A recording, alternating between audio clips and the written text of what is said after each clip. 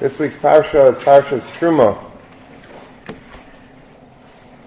Among the fascinating segments of the Mishkan is a part of the structure called Adonim. The Adonim were the sockets, the silver sockets that were along the bottom of the walls of the Krushim of the Mishkan. The Krushim of the Mishkan themselves were made of Atzei Shitim Eindim, a certain type of wood, Acacia wood it's called. It's a type of cedar tree, and they were gold-plated, and on the bottom of these Atzei Shitim were two sticks coming out. It was not sticks separate, it was part of the Krushim, but it looked like two teeth coming out. And these two teeth fit perfectly into the socket, which was the Adonim. And along the entire perimeter of the Mishkan, you had these gold-covered Krushay HaMishkan, made of Atzei Shitim, and the bottom teeth stuck in every single beam, stuck into another socket, and you had 100 sockets, 100 Adonim going around the entire Mishkan. This is all spoken about in the Psukim, in the Parsha, and the Pasuk says, Shnei Adonim tachas hakeresh ha'echad l'shtei yadaisav.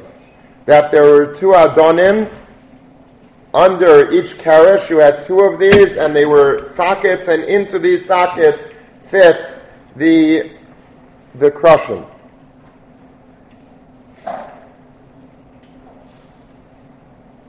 And the question is, why do you need these Adonim? What did they help? Structurally, did they serve any purpose?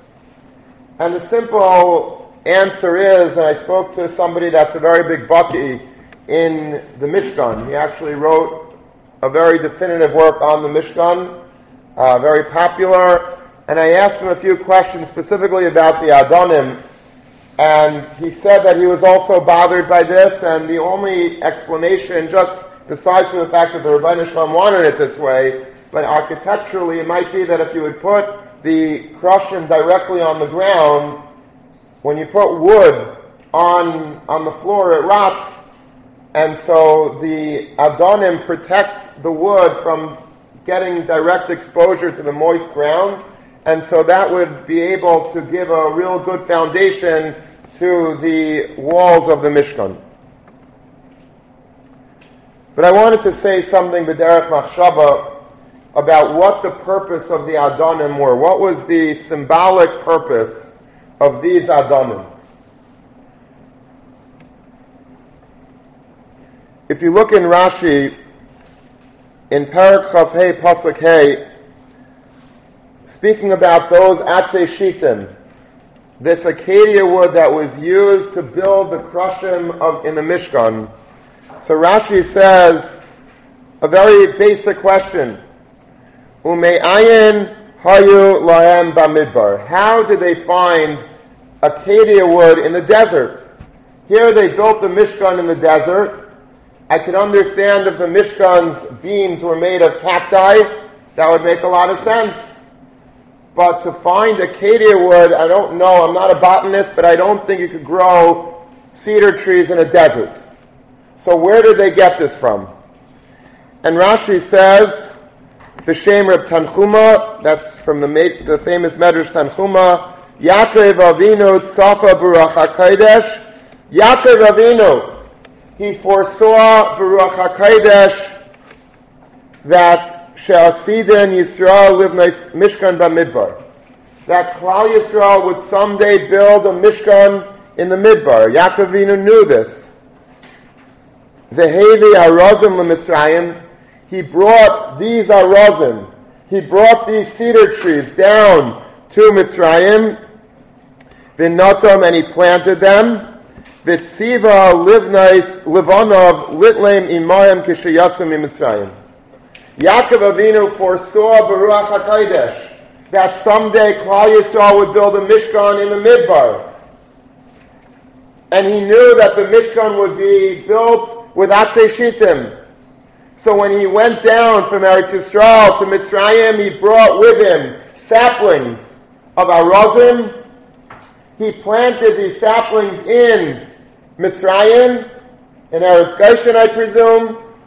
They grew, and from there, when Klal Yisrael left Egypt, one of the many things that they took with them, they took the Atzmos Yosef, they took the Atzamis of all the Shvatim, they took the Bizas Mitzrayim, they took the Bizas Hayam, and among all of those things, they also were commanded by Yaakov Avinu to cut down those trees on the way out and bring them with them into the Midbar, so that now in Parshas Truma they would be able to build the Mishkan using Atzei Shittim Eindim.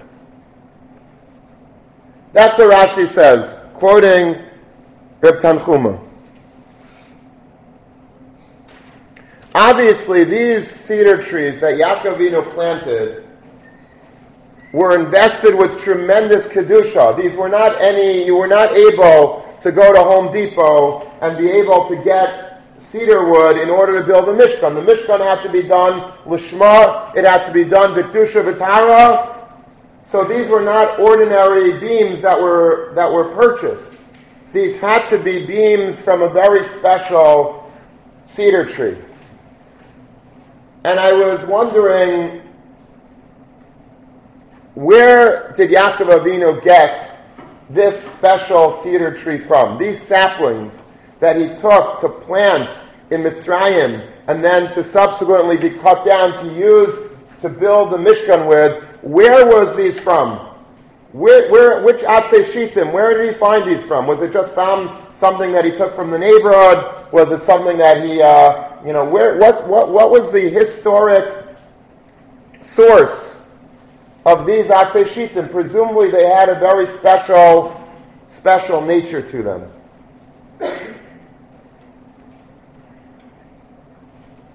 And I don't know the answer.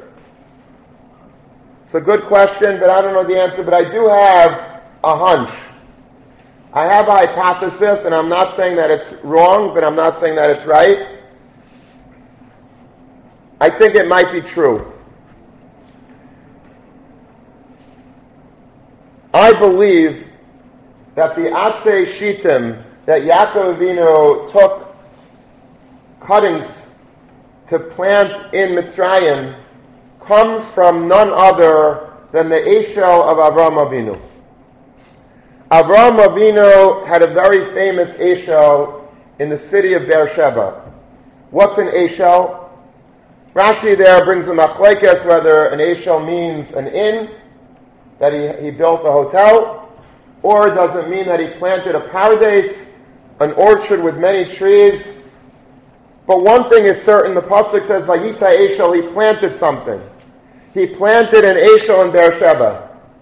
And in that, under that Eshel, whether it's a paradise or whether it's an inn, a lot of special kirov took place, which we'll speak about later, but he was makarev thousands of people in this area called the Eshel Abram that was in Beersheba.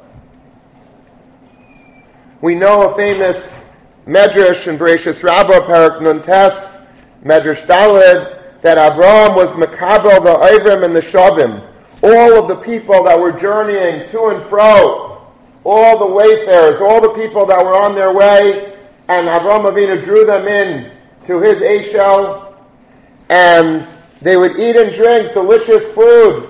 Avram Avinu catered to them, and they wanted to thank him. They wanted to praise him and thank him, and he says, don't thank me. Thank the being that gave it to you. And he taught them about the Rebbeinu Shalom. Baruch kel olam sha'achalnu mishalai. And if they accepted it, fine. Otherwise, he would say, okay, you're not going to say that, then here's your bill. And they said, okay, we're going to say it. And this is how benching started. This is how brachas started. All the brachas that we know about, Sha'akom Yeh B'Devarei, These were all brachas that were really instituted earlier than Anshe Knesset Hagdel. This is what Avraham Avinu taught in his Eshel of Avraham Avinu. The Eshel of Avraham that he planted in Beersheba was one that was infusing people with emunah. This was a very special Eshel. These trees that was in this area called Eshel Avraham were very special trees. And in these trees, under these trees, the entire world was changed from being Oved Avodah Zarah to being able to have the concept that there's a one God in the world. Avraham Avinu was the one that brought the Adon into the world. The Gemara says that up until Avraham Avinu, there was no one that ever called HaKadosh Baruch Hu Adon. Just parenthetically, there was once a siddur that was put out. I think the name of the siddur, if I'm not mistaken, was Magid Tzedek, if I'm not mistaken. But it was a siddur that was put out, and he asked the Vilna Gaon, whoever put out this siddur, asked the Vilna Gaon for a haskama. The Vilna Gaon opened the siddur to Adain Olam, and he looked at the first vart that this siddur had in it.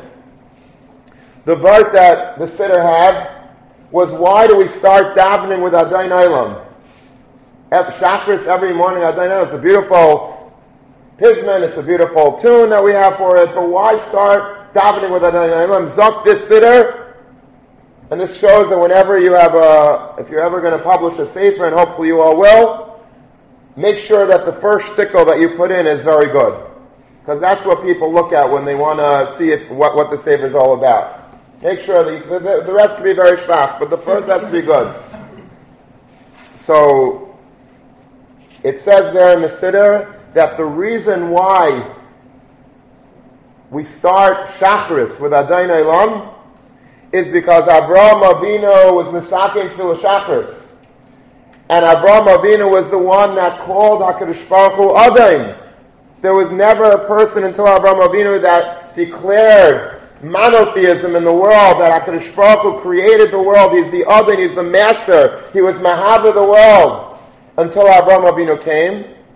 So because we're about to enter the world of the Shachris, which is Avraham Avinu's domain, we start Adain Olam. We declare emphatically with Emunah Shlema, what Avraham Avinu brought to the world, Adnus. The Vilna Gaon looked at this vart, he loved the vart. And he praised the siddur so because he saw this one vart in the whole city. He said, it's kedai to buy the siddur, and I'm sure that was very good for sales of that siddur.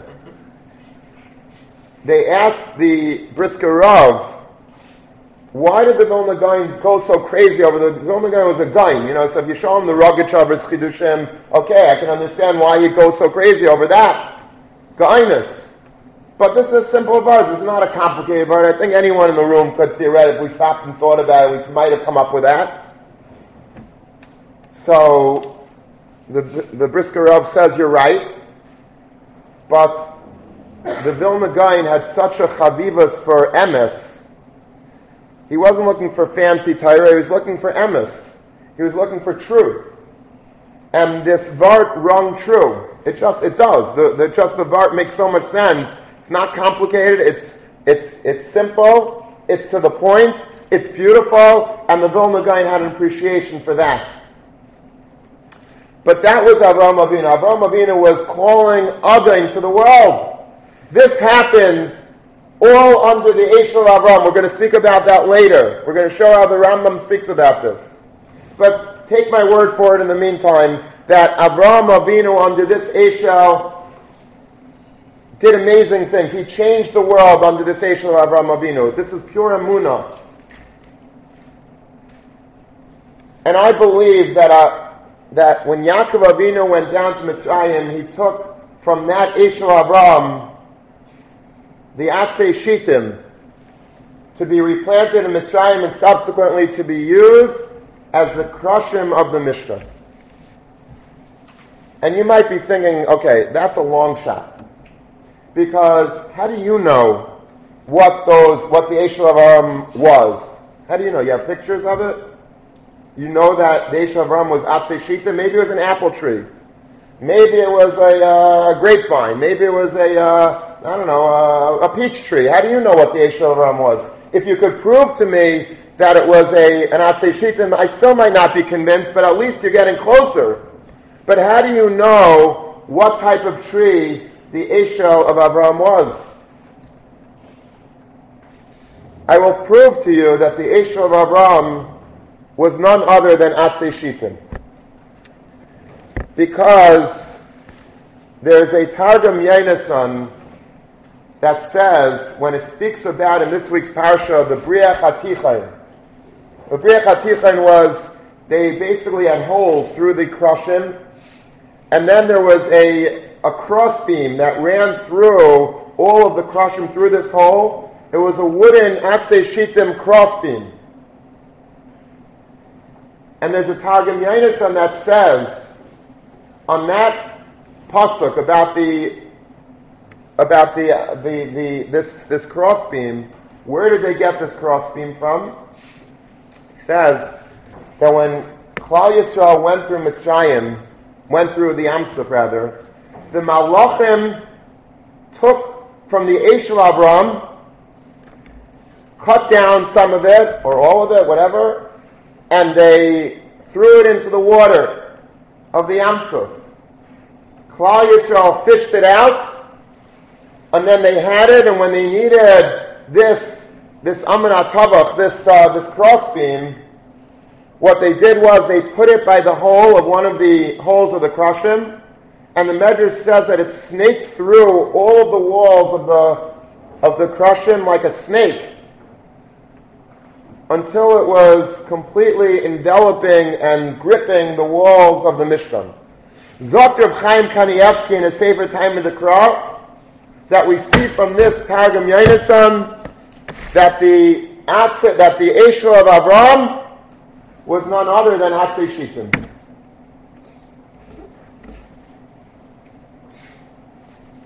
So we know now that the Eish of Avram was Atzei Shitim. Now there's one more clue that I think helps out my hypothesis. That Yaakov Avinu Dafka got the Krushim from the Eish of Avram. Because if you look in the map that Yaakov Avinu took on the way down to Mitzrayim, where was he coming from, Yaakov Avinu? He was coming from Hebron, the Ira Avis.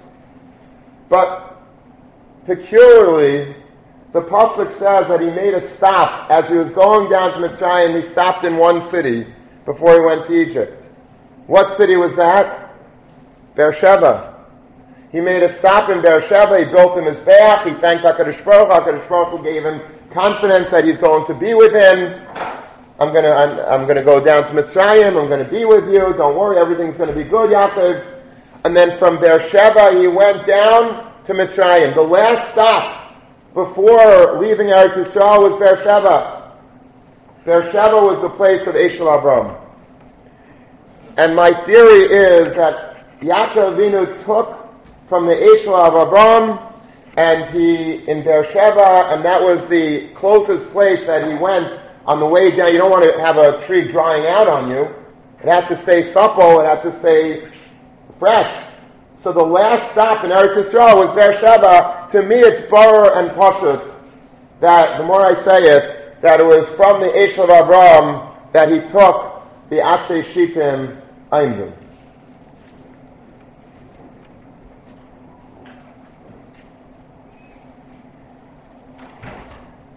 I just have to parenthetically say another interesting archaeological fact, not about the Eish of Avram, but about a different tree that Avram Avinu had.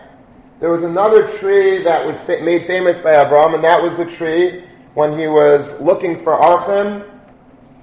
Yishanu Tachas Ha'etz, right? He had that tree when he greeted the three angels. He wasn't in Beersheba then. It was he was in Eloine Mamre. But he had a tree there also, Avram Avinu. And somebody sent me, when I was looking for artifacts for my book, Great Jewish Treasures, somebody sent me the ultimate artifact. Unfortunately, it doesn't exist to my knowledge. Maybe it's somewhere in the world, but I wasn't able to find it. But somebody sent me an amazing article, and it's from a very reliable source. There's a sefer called Chut HaMesholosh. Chut HaMesholosh was a sefer that I have in my office. I don't have that sefer in my office, but I have a sefer that quotes from it extensively. But it's a very famous sefer about the Chasam Sofer and his family. It's it's the authorized version. It's an authorized sefer that everybody agrees is emes. And it speaks about a lot of interesting facts about the Chasam Sofer and the Ksav Sofer and the Shevet Sofer and all, and the Chasan Sofer. Reb Kiva Eger was maybe Reb Kiva Eger also. So it says like this. It says a peladika thing in the Chut HaMesholosh. It's Amud Kuf Yud Ches. When the Chasam Sofer Zechusa Yogen Aleinu was appointed Nasi of the Tzedakah of Eretz Yisrael, there was a famous Tzedakah fund that Gedalim in Europe used to raise money. Today Eretz Yisrael, they raise money in Eretz Yisrael for America because Eretz Yisrael became very wealthy lately. Real estate is through the roof and the high-tech industry, but in the olden days, Eretz Yisrael was poor, as poor could be. It was all agriculture and it was very shach. So in Europe, they would go collecting throughout Europe. I know my great-great-grandfather, the Würzburger Rav, together with Rav Shamshon Raphael Hirsch, would collect a lot of money in Germany and send it to Eretz Yisrael. He was one of the founders of Shari Tzedek Hospital. They used that money to found Shari Tzedek Hospital. And there are many Gedalim throughout Europe that would make it their business to collect vast sums of money for the Aniyim Eretz Yisrael and all the Tzrachim Eretz Yisrael in the 1700s, the 1800s, the early 1900s, and even till today. So the Chasam Sofer was one of these people that took upon themselves raising necessary funds and distributing it to Aniyim in Eretz Yisrael. And as a result of that, they appointed him an honorary title. And that's that he was the Nasi of the Tzedakah of Eretz Yisrael. And so the Gabayim in Eretz Yisrael, who were so grateful to the Chasam Sofer for undertaking this role, they wanted to give him something special. They wanted to send him a gift. So what did they send him? They sent him a piece of wood from that tree, Asher Tachtav Nishanu HaMalachim Kishegiu Avram Avinu. When those angels came to visit Avram Avinu, they sat under a tree. Apparently they knew which tree that was. They carved out a piece of that tree, or they cut off a branch of that tree, and they sent that as a matana to the Chasam Sofer in Preshburg for being the Nasi of the Tzedakahs of Eretz Yisrael. Okay, that's a pretty cool artifact, but it gets cooler. Because the Chasam Sofer's Rebbe was Reb Nosson Adler, the great Reb Nosson Adler. And Reb Nosson Adler was a very renowned Mayil. The Chasam Sofer himself was also a very renowned Mayil.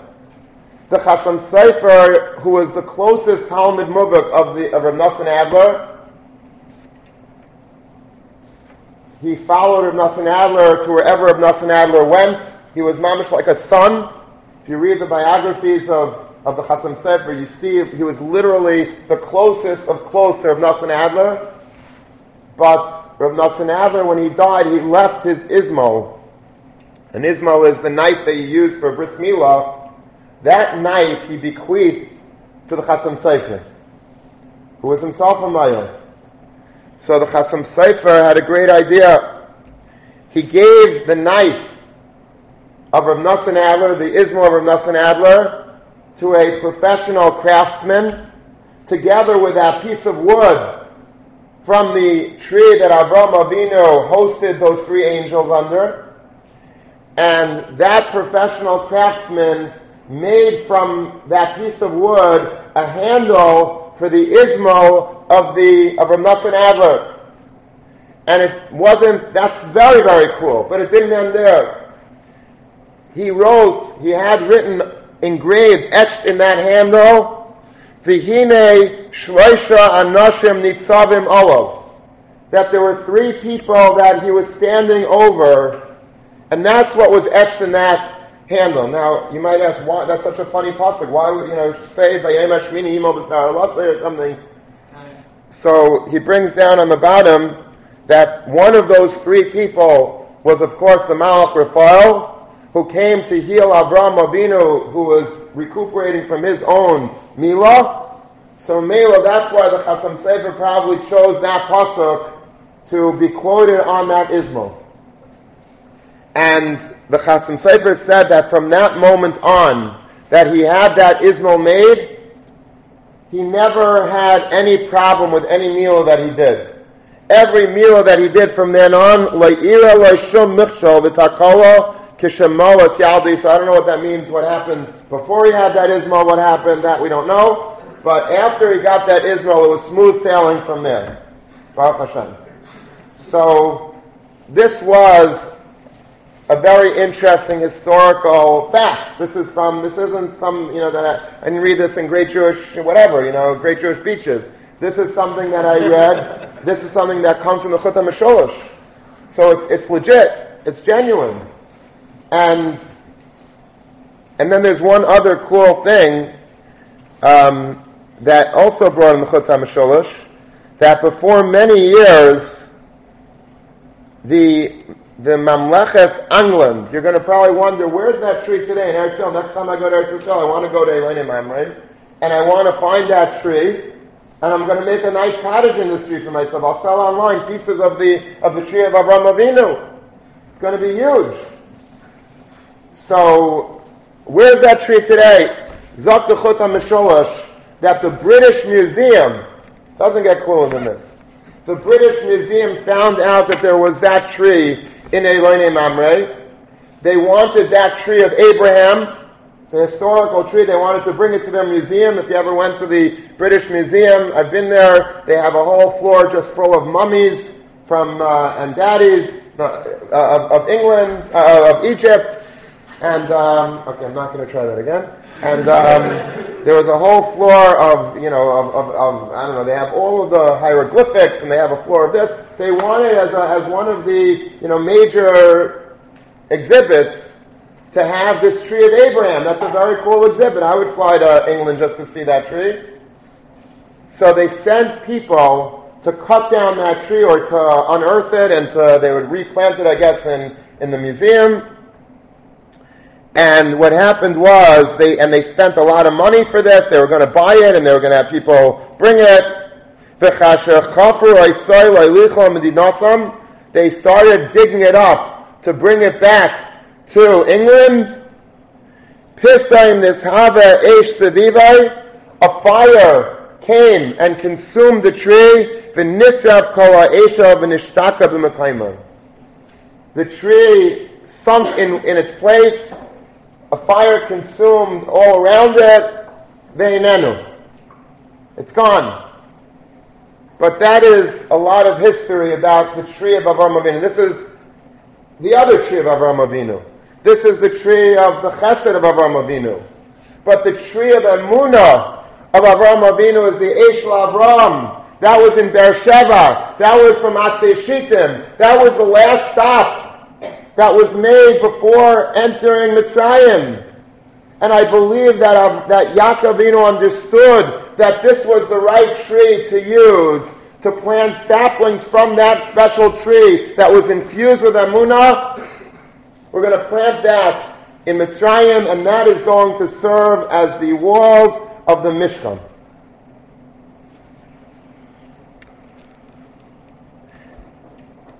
Up until this point, I don't know if you're so interested in archaeology, if you're so interested in artifacts. I happen to be fascinated by this stuff, but I understand that you might not be so into it. But now I want to speak about the metaphysical, not the physical tree, but the metaphysical tree that Avraham Avinu planted that I promised before that I would speak about a little bit more. There's a very critical Rambam in the beginning of Hilchas Avodas Kechavim in Parak Aleph, where he describes the history of Avodah Zarah. How did people come to believe that the sun and the moon and the stars are godly? Where did they get that from? So the Rambam goes through an elaborate history of the universe, very unlike the Rambam to give us a long history lesson. The Rambam is a Sefer Halacha, the Mishnah Torah. But he spends a lot of ink telling us a lot of very interesting facts in order to explain how Avodah Zarah came to be. And he says that it started b'mei Enosh.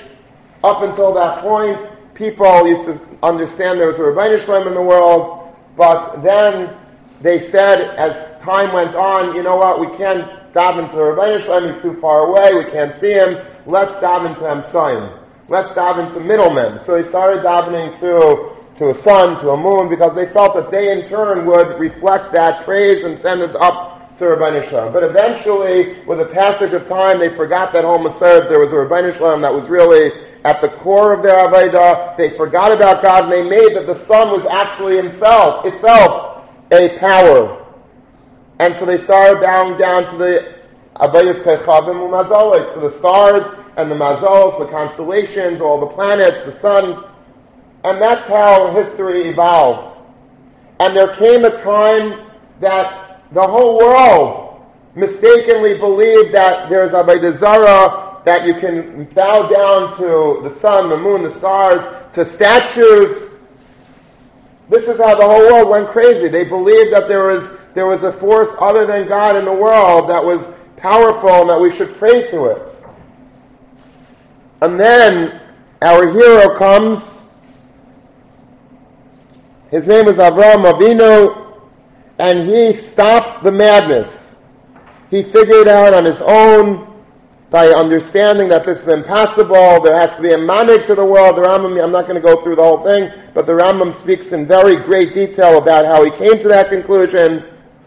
Avraham Avinu, he says, was Ben Arba'im Shana. When he was makir the Bayer, the Ravid is masig on this spot, and he says, no, there's a measure that says he was 3 years old when he realized that there was a Rebbeinu Shalom. Ekev Asher Shama Avraham B'Kaili. Ekev is Gematria 172. He lived to 175, so there were 3 years that he didn't listen to the Rebbeinu Shalom because he didn't know any better. But when he was 3 years old, anyway, whether he was 3 years old, whether he was 40 years old, there came a time that Avraham Avinu understood that there was a Rebbeinu Shalom in the world. He started breaking famously the Tzlamim, all the Avodah Zarahs. The king wanted to kill him, and he ran away. And then he started making it his business, Avraham Avinu, Lamrei v'likrei b'kol gadol l'chol olam, to spread and to broadcast clearly to the world that there's one God, Adnos, Adon Olam. And he would go me'ir le'ir, u'mimamlacha u'mamlacha, until he came to Eretz Canaan. V'ukarei, and there in Eretz Canaan he really started ramping up his publicity, his broadcasting that the Rebbeinu Shalom is Echad. Shenema vayikra sham b'shem Hashem kel olam. Where is that pasuk? That pasuk is in the parasha that talks about the Eshel of Avram. He called out, under the Eshel of Avram, he called out to the world, kel olam. There's a God that created the world. And then people started gathering to him and asking him about this. And then this is the line in the Rambam that I want to focus on. He gave personal time to each individual to speak to them about their emunah, to speak to them about their concerns, about their misgivings, to clear up any status that they might have. He gave personal attention.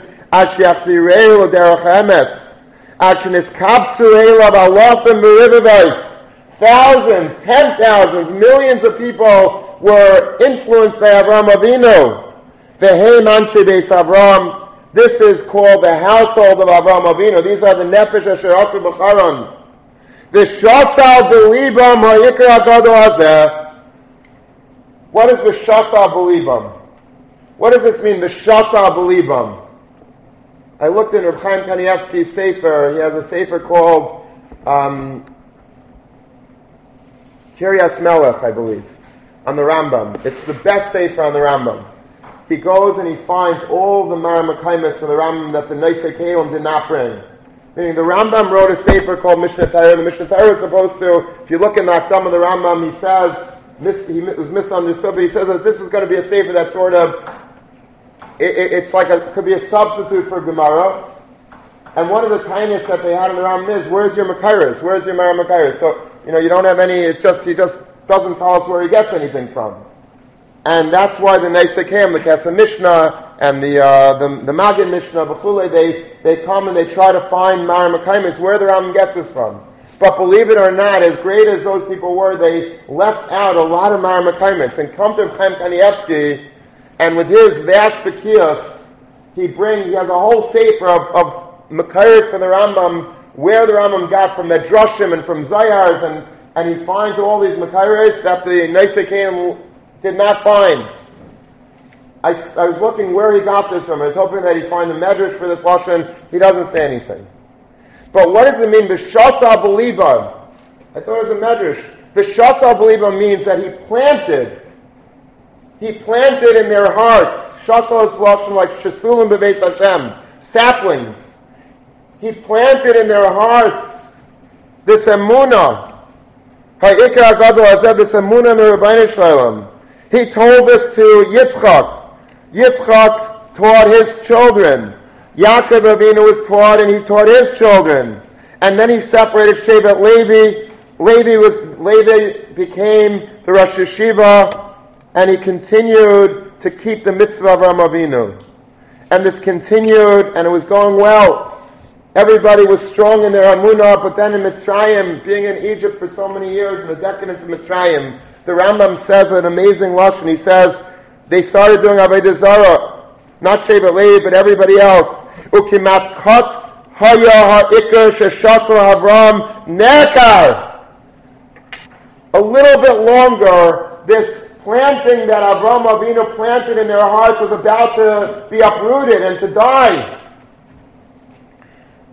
And even Bnei Yaakov started doing Avodah Zarah and started making this mistake about worshiping idols that the world had erred for so many thousands of years before Avraham Avinu, not thousands, but for so many centuries before Avraham Avinu came around. Ume'avas Hashem Eisanu, Umishamres Hashvul Avraham Avinu. He allowed Moshe Rabbeinu to come and give the Torah, and there the Emunah was once again replanted. I just found it fascinating that Avraham Avinu planted Emunah in their hearts. What's Lashon Shah? He taught Emunah. What's planting?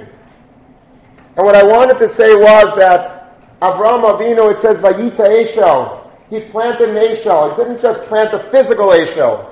He planted spiritual Eshel. He planted in their hearts Emunah. Every single person that came through the Eshel of Avraham Avinu, it wasn't just taught, it was planted. Emunah has to be planted. When Rav Hutner came to America, when Rav Hutner came from America to Eretz Yisrael, at the end of his life, somebody asked him, Rebbe, are you going to build Torah in Eretz Yisrael like you did in America?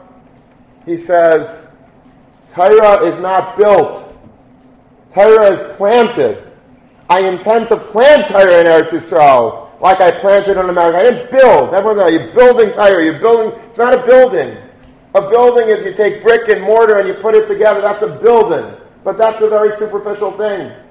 Torah has to be planted. You have to plant the seed. Then you have to water it. You have to provide sunlight. You have to provide love, TLC. There's a lot that comes in making something grow. Avraham Avinu did that when he was Yita Eshel, when he was planting that tree, the Pardes. It was a much deeper planting that he was doing. He was Shasa B'libam. He was planting Emunah in their hearts. But Emunah is a sapling. Emunah is something that has to be constantly nurtured. A building could stay for eternity. You build a strong building. There are buildings in the world that are, Leaning Tower of Pisa, the Kaisel Havdil. How old is the Kaisel? It's 2,000 years old. It's an old building. Buildings stay forever. Trees die. If you don't take care of a tree, it dies. emunah that Avraham Avinu gave us, it had to continue. It had to be constantly watered.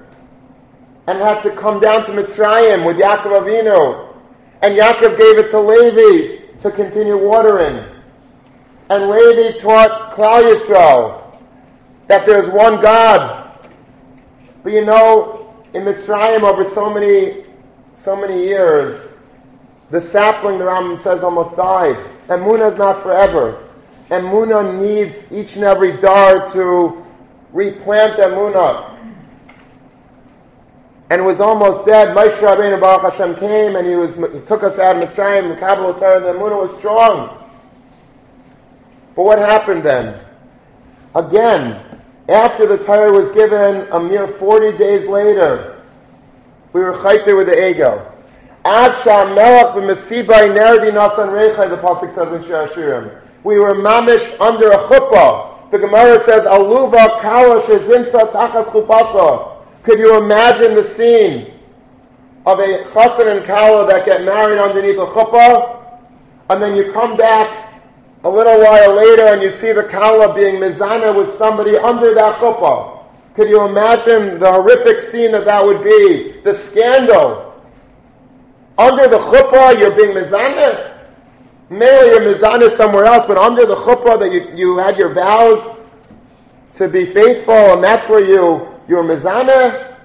And the pasuk says that's what happened by Matan Torah. We had a chuppah by Matan Torah, Makabel Torah, the Rebbeinu Shalom came, B'kailos Abrakim, Anerchi v'lo yiyalecha mipi agvura shamanu. And 40 days later, we're already Oived Avodah Zarah, because Emunah is very, very delicate. It's very fragile.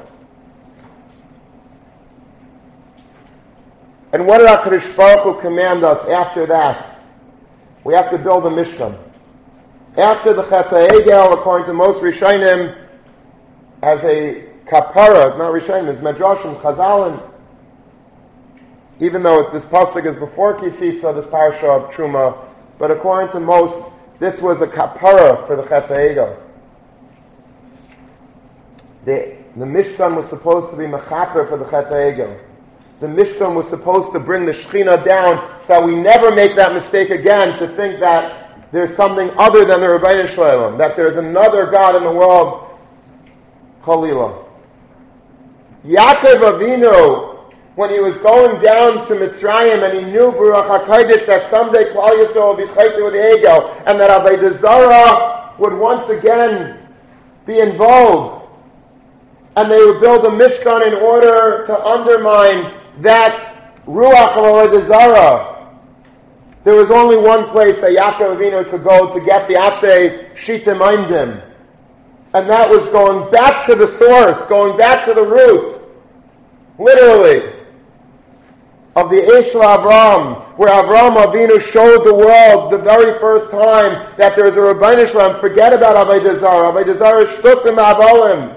There's one God, and the one God was planted not just physically in the Eshel Avram, but metaphysically, spiritually planted in every Eiver V'Shav. They got this infusion, a seed planted in them that there's a God in the world. And they spread that seed all over. Yaakov Avinu went back to the root of Emunah in the world, and he created from that the Krashe HaMishkan. The Krashe HaMishkan, which was so important to once again replant Emunah into the hearts of Klal Yisrael at this critical moment in history when Klal Yisrael was again almost finished because of the Chet HaEgel. HaKadosh Baruch Hu wanted to wipe us out. No, we're going to have a Mishkan, and the Mishkan is going to bring the Shekhinah down, and we're going to have Emunah again. It had to be from the Eshel of Avraham Avinu. It had to have that purity, that Kedusha, that Torah that Avraham Avinu brought to the world, to plant, to be Shasa B'libam, again and again, how there's one God in the world, and has to be true. That's what the Atzei Shitim were. And I believe, Rabbi said, that that's why there was Adonim for the Mishkan. What are Adonim?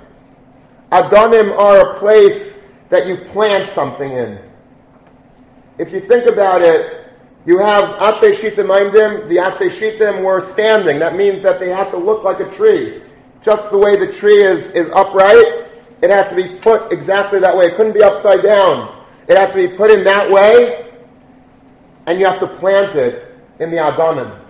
The Adonim were like the earth, as it were, that you're planting, you're putting foundations in, because the planting is what's important when it comes to Emunah. Shasa B'libam. You have to plant the crushim of the Mishkan, Avraham Avinu. It can't just be stam. It has to be planted in somewhere. It has to stay. It has to be firm. It has to be real. Yaakov Avinu planted in Mitzrayim, and then he took it out and he brought it to the Midbar, Klal Yisrael, and it had to be replanted in the Adonim. And the Adonim is Miloshin Adnus.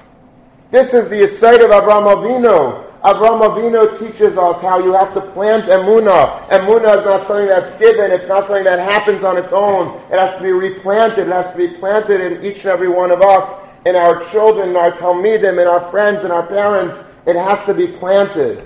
Adnus, Adnei HaMishkan, Adain Olam. Every one of the Adonim shows a person how you have to take this Emunah, the Atzei Shitim Aimdim, and you have to put it in something. You have to plant it. It has to be attached to you.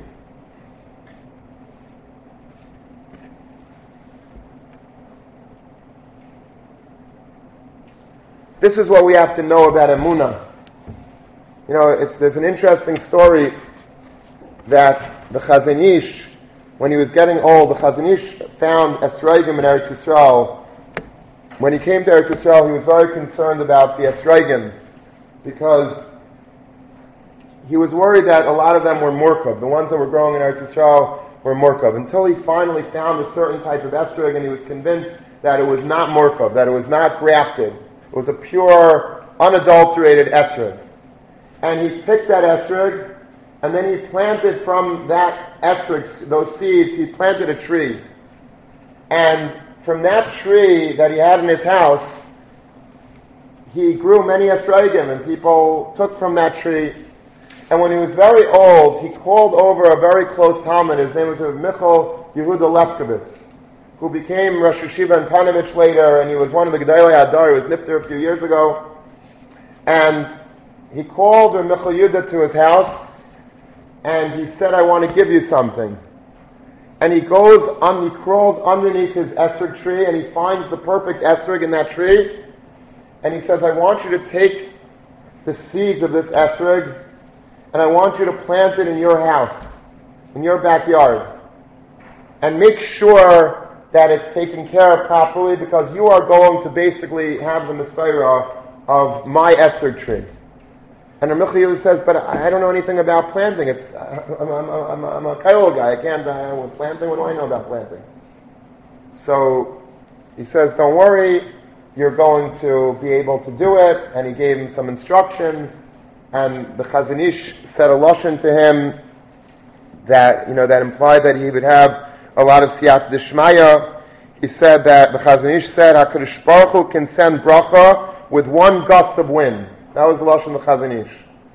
And with that, Michal Yehuda, he tried to decline the offer of the seeds. He didn't want them, and he said that he didn't know anything about raising esrogim. And he said it might take a lot of his time. And he says, no, you have to do it.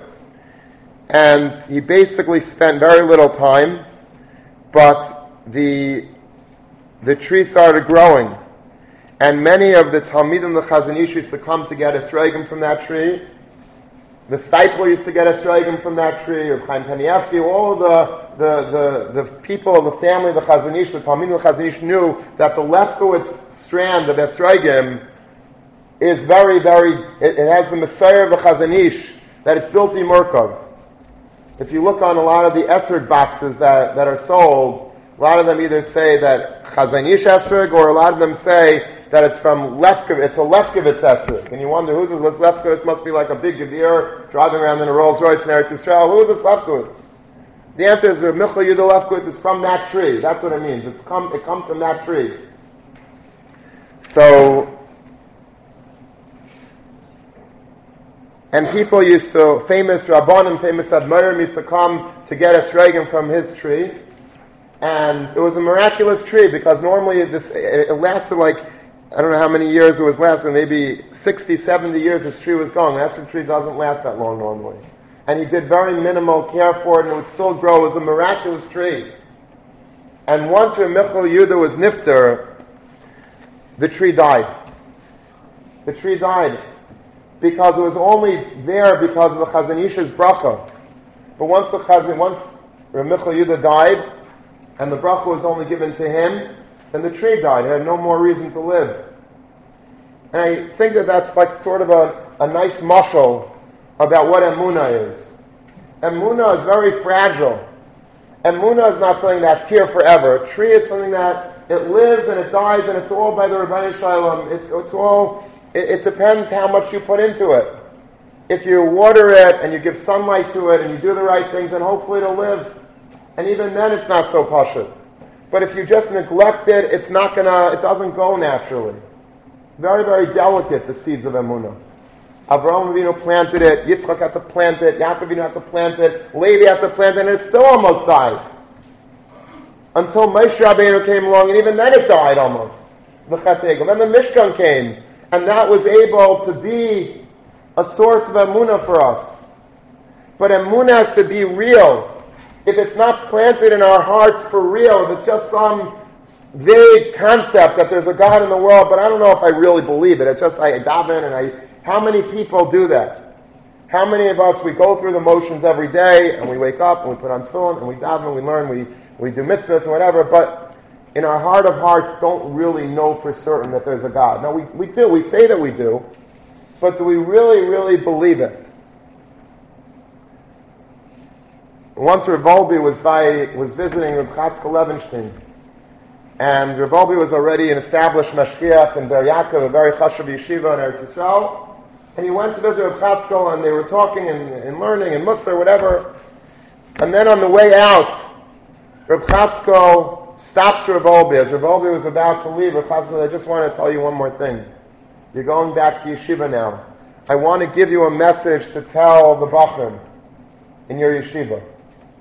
So he thought that the message was going to be something of, some Kabbalah, some Nister, something very deep, a big, some very, very sadistic Messiah that he had. He said, I want you to go back to your Beis Medrash. I want you to give a clap on the bima and say the following. Bachrim, you should know that there's a Rebbeinu Shalom in the world. And Rav Wolbe says, maybe he thinks that I'm in like a druggy yeshiva. Maybe it's he doesn't chop that my yeshiva is like one of the best yeshivas in Eretz Yisrael. We have guys that are rocking every day. They're learning Torah, they're Musar and Kitzais and Nesivos and Rashbas and Ritvas and he's telling that there's a God in the world. That's what we need Reb Chatzkel Levenstein to say. And Rav Wolbe said that I understood from Reb Chatzkel that what he was saying is that emunah needs to be real. You can learn all the Musar that you want. You could daven, you could do chesed, you could do matanas avyanim, ma'ischitim, you could do all the mitzvahs. But you can miss out on the fact that there's a God in the world. We all know that there's a God on a certain level. We believe in that at least. But to know it is something different. It's interesting. If you look in the Avi Ezri, in these halachas of the Rambam, he says that the Rambam uses, in the earlier halachas, I think it's in Yisrael Torah maybe, the Rambam uses l'shainis when it comes to emunah, that it's a mitzvah leda, to know that there's a God in the world. In the Sefer HaMitzvahs he uses, I forgot which one, but in one place he says that it's a mitzvah leda, and one says it's a mitzvah lahamin. One says it's a mitzvah to believe that there's a God, another says a mitzvah to know that there's a God. So he says, I understand Yediyah. This is Rav Shach talking, because Rav Shach was such a person. He says, I understand Yediyah, to know there's a God, because it's pashut, like the Rambam says, Avram Avinu approved, if there's a bira, there must be a Baal bira. If there's a mansion, it's impossible the mansion was built on its own. There must be somebody that made the mansion. I have the idea. What's emunah? Emunah just to believe in God? How can you not know that there's a God? And he said that he asked his Rabbi, the Brisker Rav, this question, and the Briskov said, I had the same question. I asked my father, Reb Chaim, this question, and Reb Chaim says, you're right. The main mitzvah is Yediyah. You have to know. You have to know that there's a God in the world, not just believe. And Emunah is things that are beyond our scope of understanding, of comprehension. Meaning, there's things that we can know about God, but then there are things that we can't really understand. That's together Emunah. The things that we don't know, that are above our seichel, that's Emunah. But there is a basic necessity. The mitzvah is not, I believe that there's a God. I have to know that there's a God. I forgot, maybe Rav Shach used to say, in describing certain Bali Musar, so he said about one of them that his Musar was in his head, and about another one his Musar was in his heart, and about Reb Chatzkel, his Musar was in his hands. His Emunah was in his hands. What does that mean? He felt the Emunah. It was Mamash Yediyah B'chush. I know that there's a God. It's not like I believe. I believe sounds like it's a leap of faith, but I'm going to go for it. Yediyah means I firmly believe that, I firmly know that there's a God. I know it. Rav Shach used to say, from my flesh I could see God. How do you see God in your flesh? It says, Pasha, you go to a biology class, biology 101 is all it takes. If you have the right hashkafa, every single thing that you're learning about, whether it's about all of the eye and how intricate, how perfect everything has to function for the eye to be able to see. Or the hand, when I'm moving my hand, how many things have to go right for that to happen? You know, my brain and my spine and my nerve system and this and that, my muscles. So many things have to go, every single thing. The veins and the arteries and the capillaries, the feet and the hands and the extremities, the heart pumping, and the brain working, and the mouth talking, and the lungs pumping, and the heart. It's a perfectly oiled machine, the body, when it's functioning properly. Is that not seeing God? I know God just by looking at my hands. There's a God in the world. But if you're not chazering this, if you don't really believe it, it'll slip away. We've seen that in yeshiva over and over again. People that are very frum guys that are learning day and night. Sometimes just all of a sudden one day, shouldn't say many times, but it's happened once too many times, that they just pick themselves up, and then you hear a couple of years later that they're not frum. Guys that were learning in the highest shiurim, chazering shiurim, giving chaburas, and all of a sudden you hear they're off the derech, they're not frum anymore.